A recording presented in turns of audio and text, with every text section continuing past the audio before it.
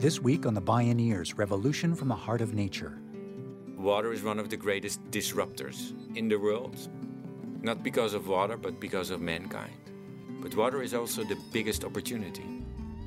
Dutch water wizard and designer Henk Ovink tells us how we can climate-proof our cities and coasts. This week on The Bioneers, Revolution from the Heart of Nature.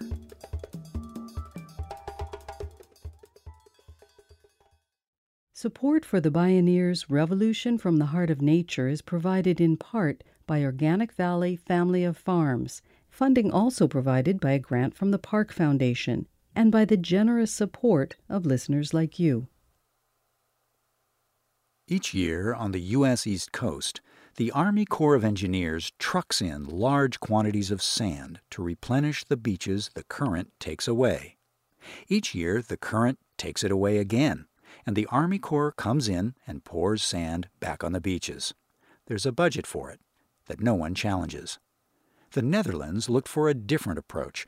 Observing nature's ways, they found the current doesn't take away the sand, it brings the sand, but wrings it a little further out.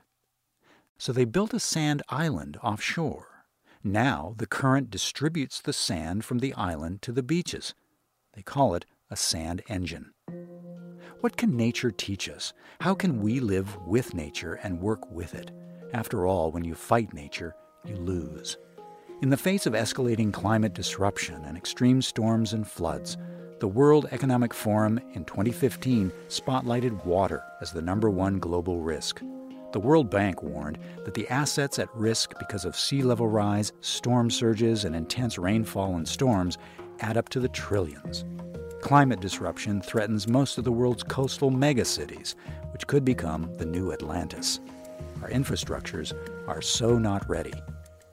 As the Dutch show, what's required is a different way of seeing, a kind of sand engine of the mind.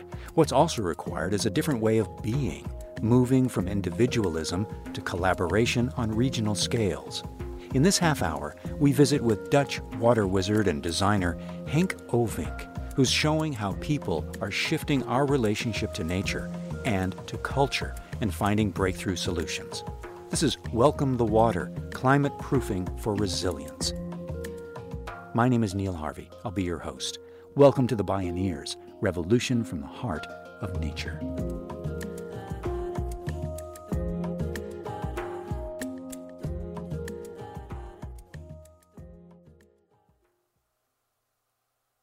All risks, economic, cultural, ecological, environmental, man-made, increase in impact and frequency.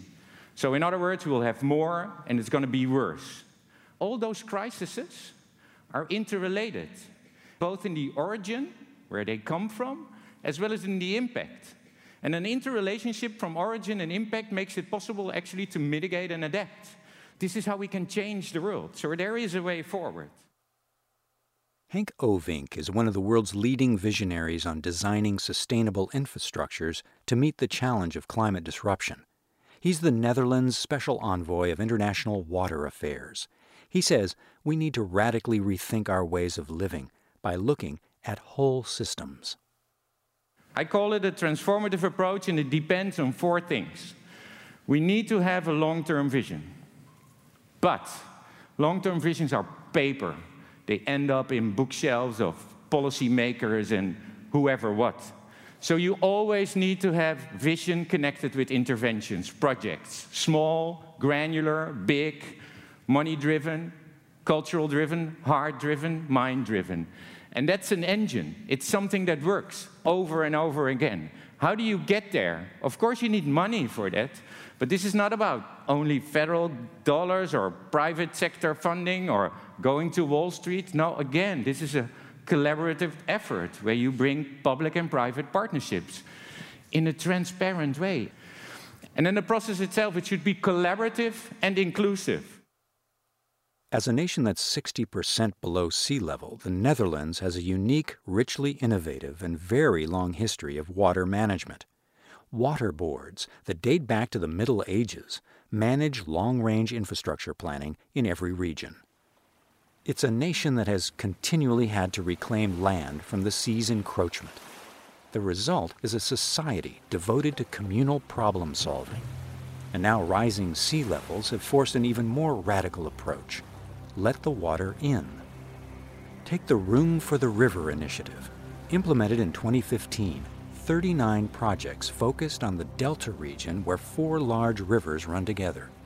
As director of Holland's Office of Spatial Planning and Water Infrastructure, Henk Ovink says that the programs that succeed are actually about building ecosystems and building a culture of collaboration.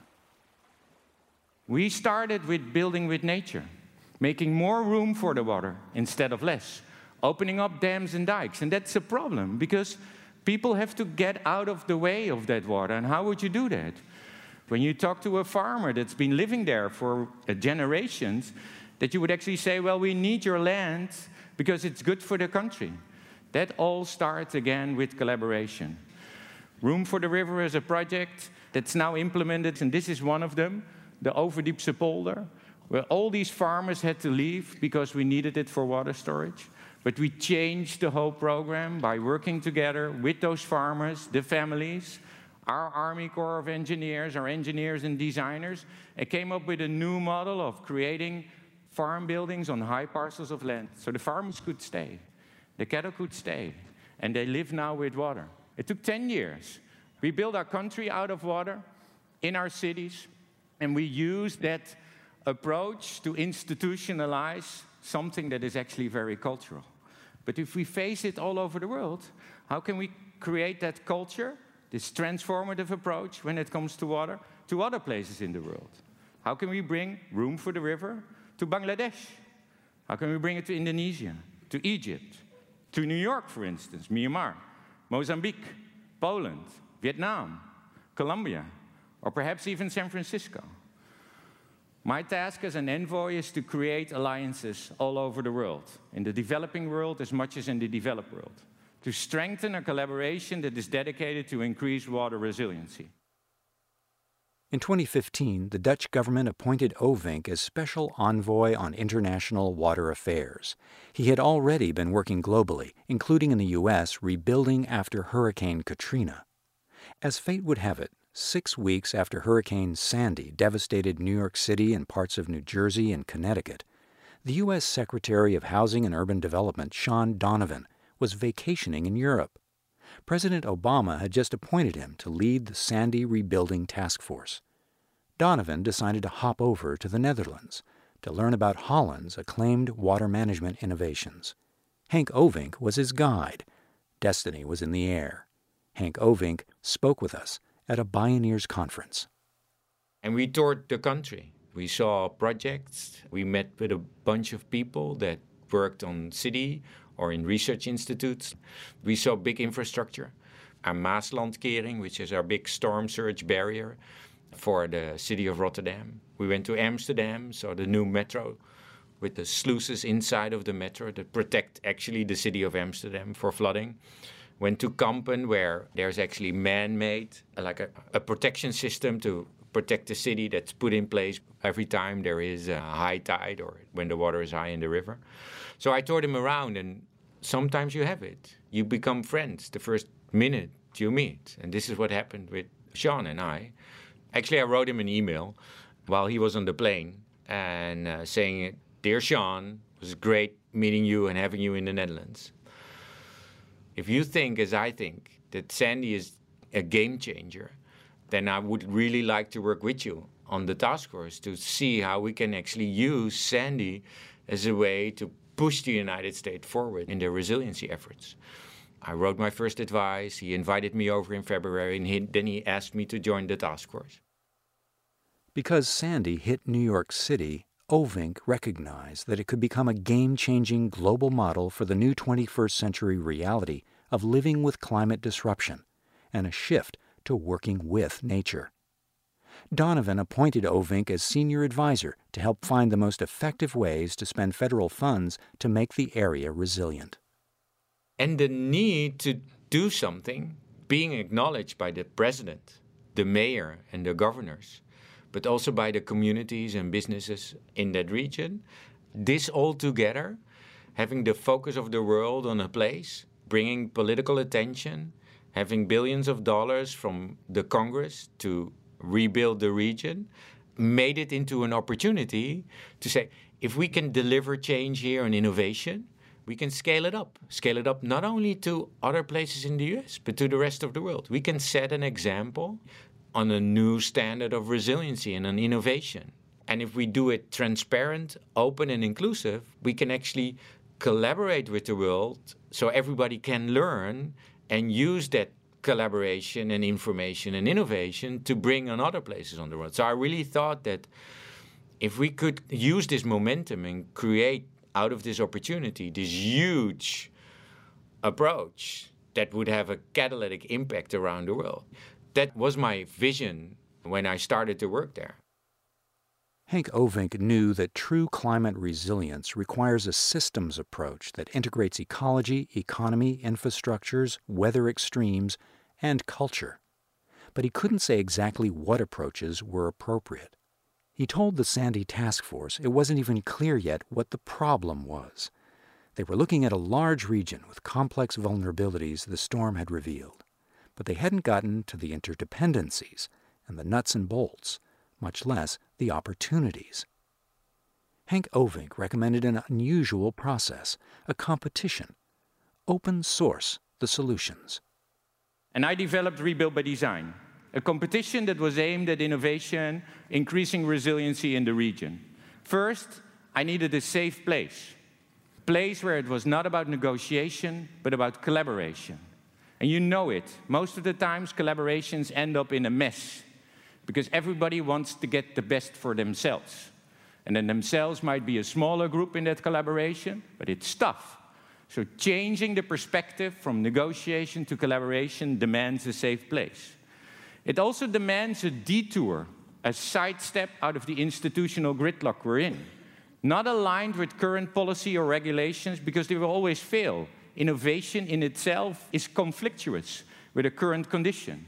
So if you want to focus on something new that actually has transformative capacity, don't care about rules and regulations. Create a place where you actually institutionalize that not caring by working together and being very transparent again.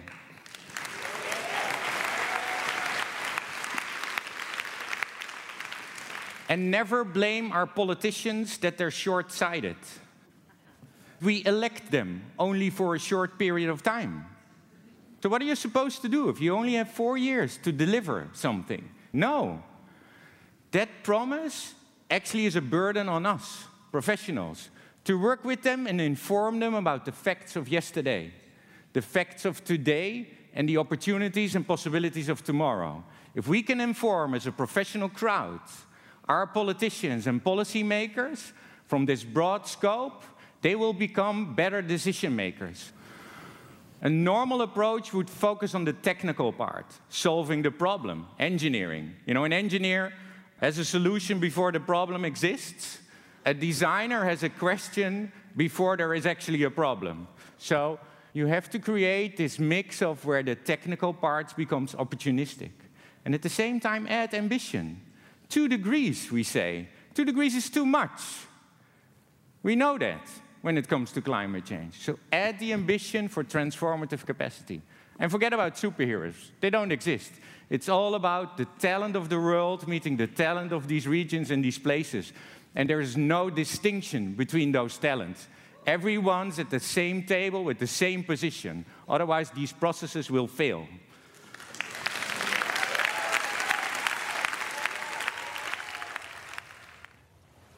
Henk Ovink's biggest concerns working in the U.S. were the culture of individualism and fragmented jurisdictions. Because once the competition was over, it was all about collaboration with nature and each other. More when we return. This is Welcome the Water, Climate Proofing for Resilience. I'm Neil Harvey. You're listening to The Bioneers, Revolution from the Heart of Nature.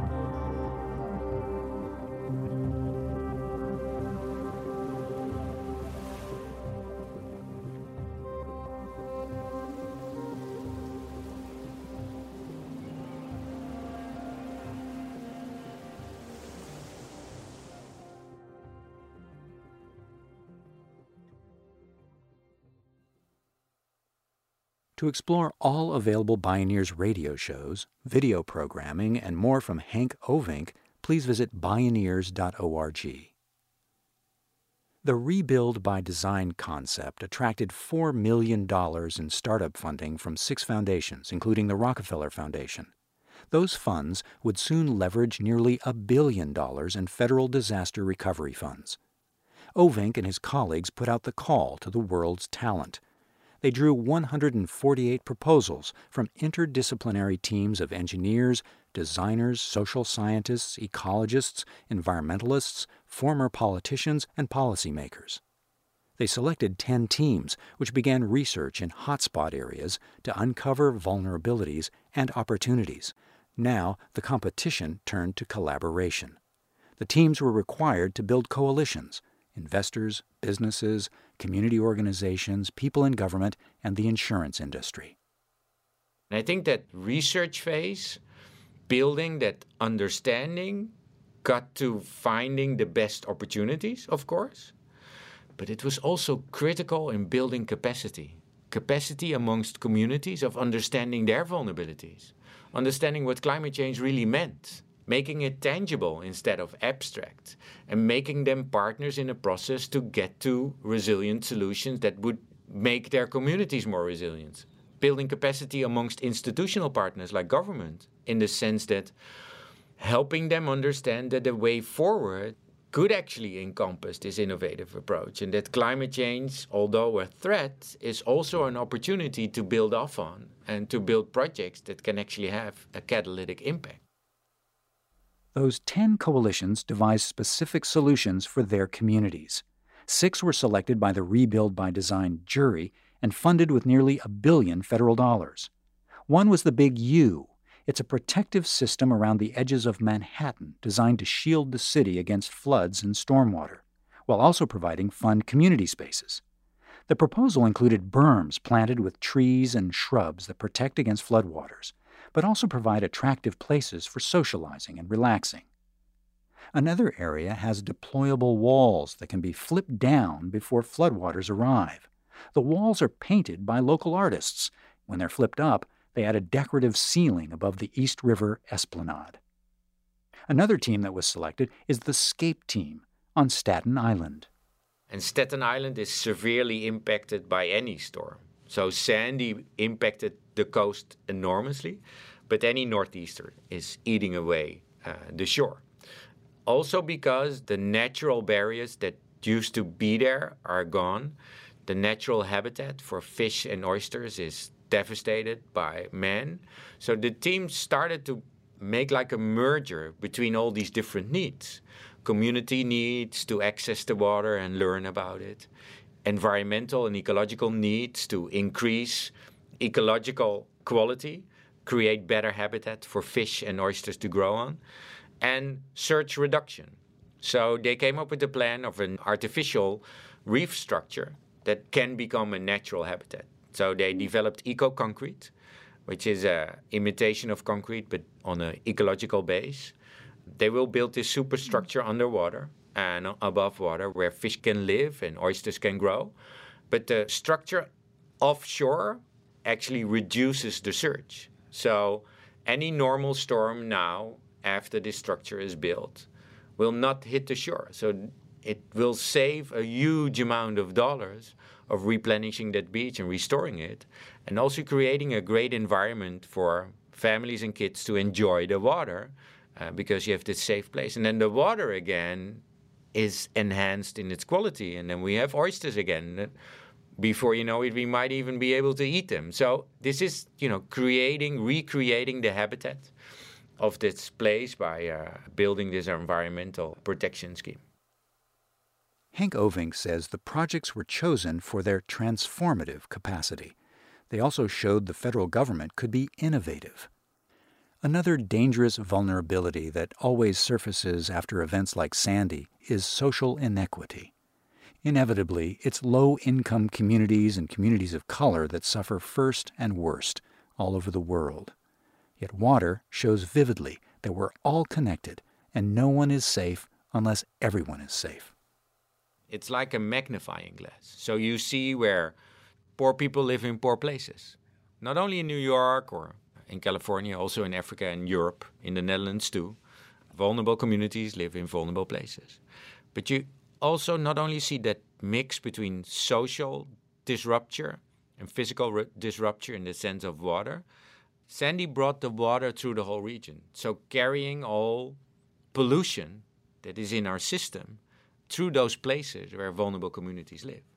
And then most of the times, vulnerable communities live in places at risk, close to chemical facilities sometimes, or in this case, the storage of Agent Orange. The sandy water, because of the pollution in those places, was so contaminated that it contaminated the soil.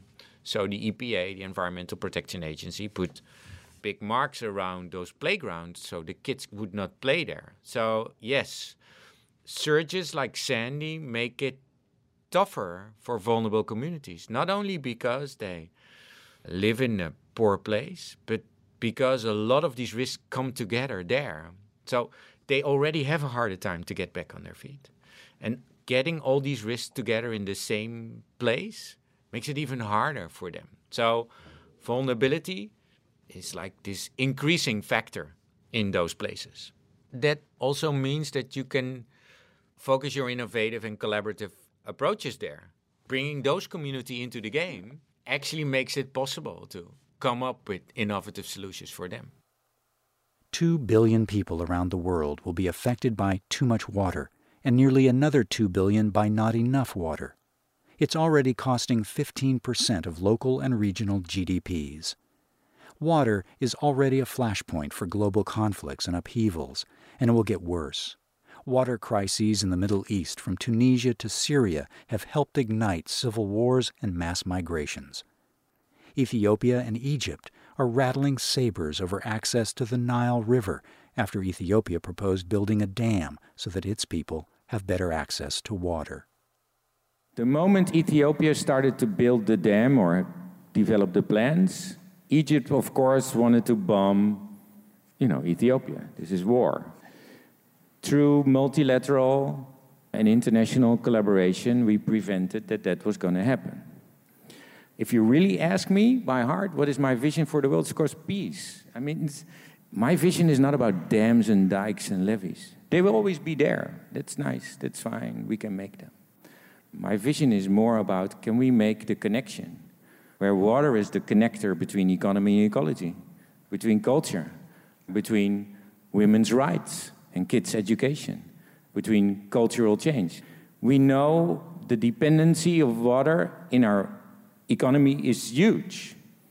The dependency for water to getting energy is enormous. The dependency on water when it gets to food is clear and critical. So the moment we forget water, everything fails. So my vision on the world of water is that we try to figure out how these connections work all over the world and come up with collaborative and inclusive processes that build change and have a transformative capacity for all and not create war. Climate change is not the threat. We're the threat. It's not abstract. It's very real, and we have to start now to change. So water can be the magnifier for disasters, the magnifier for wrong man-made decisions, the magnifier that actually changed the world for the worst. But it can also be the convening power for transformative change that can build a better world if we start to do that together.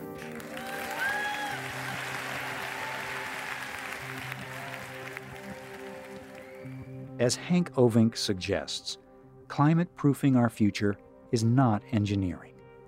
It's about creating peace, because water brings us together and can bind us together. Welcome the water, climate-proofing for resilience.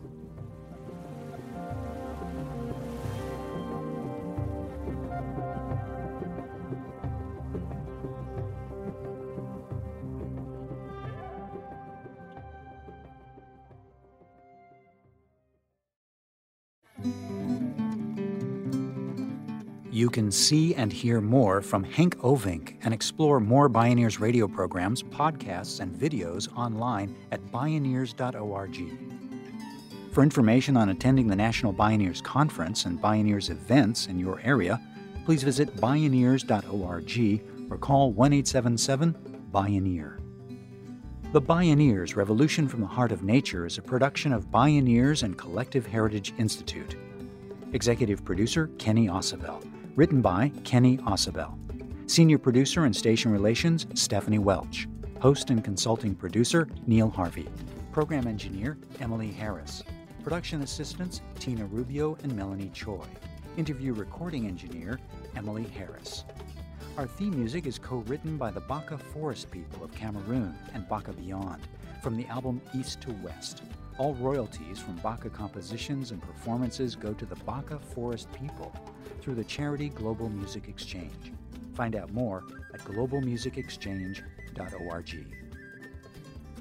Additional music was made available by Sounds True at soundstrue.com. For more music information, please visit bioneers.org. The opinions expressed in the Bioneers Revolution from the Heart of Nature are those of the presenters and are not necessarily those of Bioneers and Collective Heritage Institute, the underwriters, or this radio station. My name is Neil Harvey. Thank you for listening. I invite you to join the Bioneers in inspiring a shift to live on Earth in ways that honor the web of life, each other, and future generations.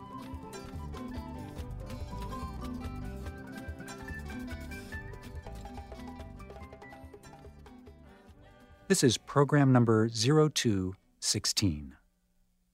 This program was made possible in part by Organic Valley's pasture-raised organic dairy products, bringing the good from our family farmers to your table at organicvalley.coop. Funding also provided by a grant from the Park Foundation, dedicated to heightening public awareness of critical issues, and by the generous support of listeners like you.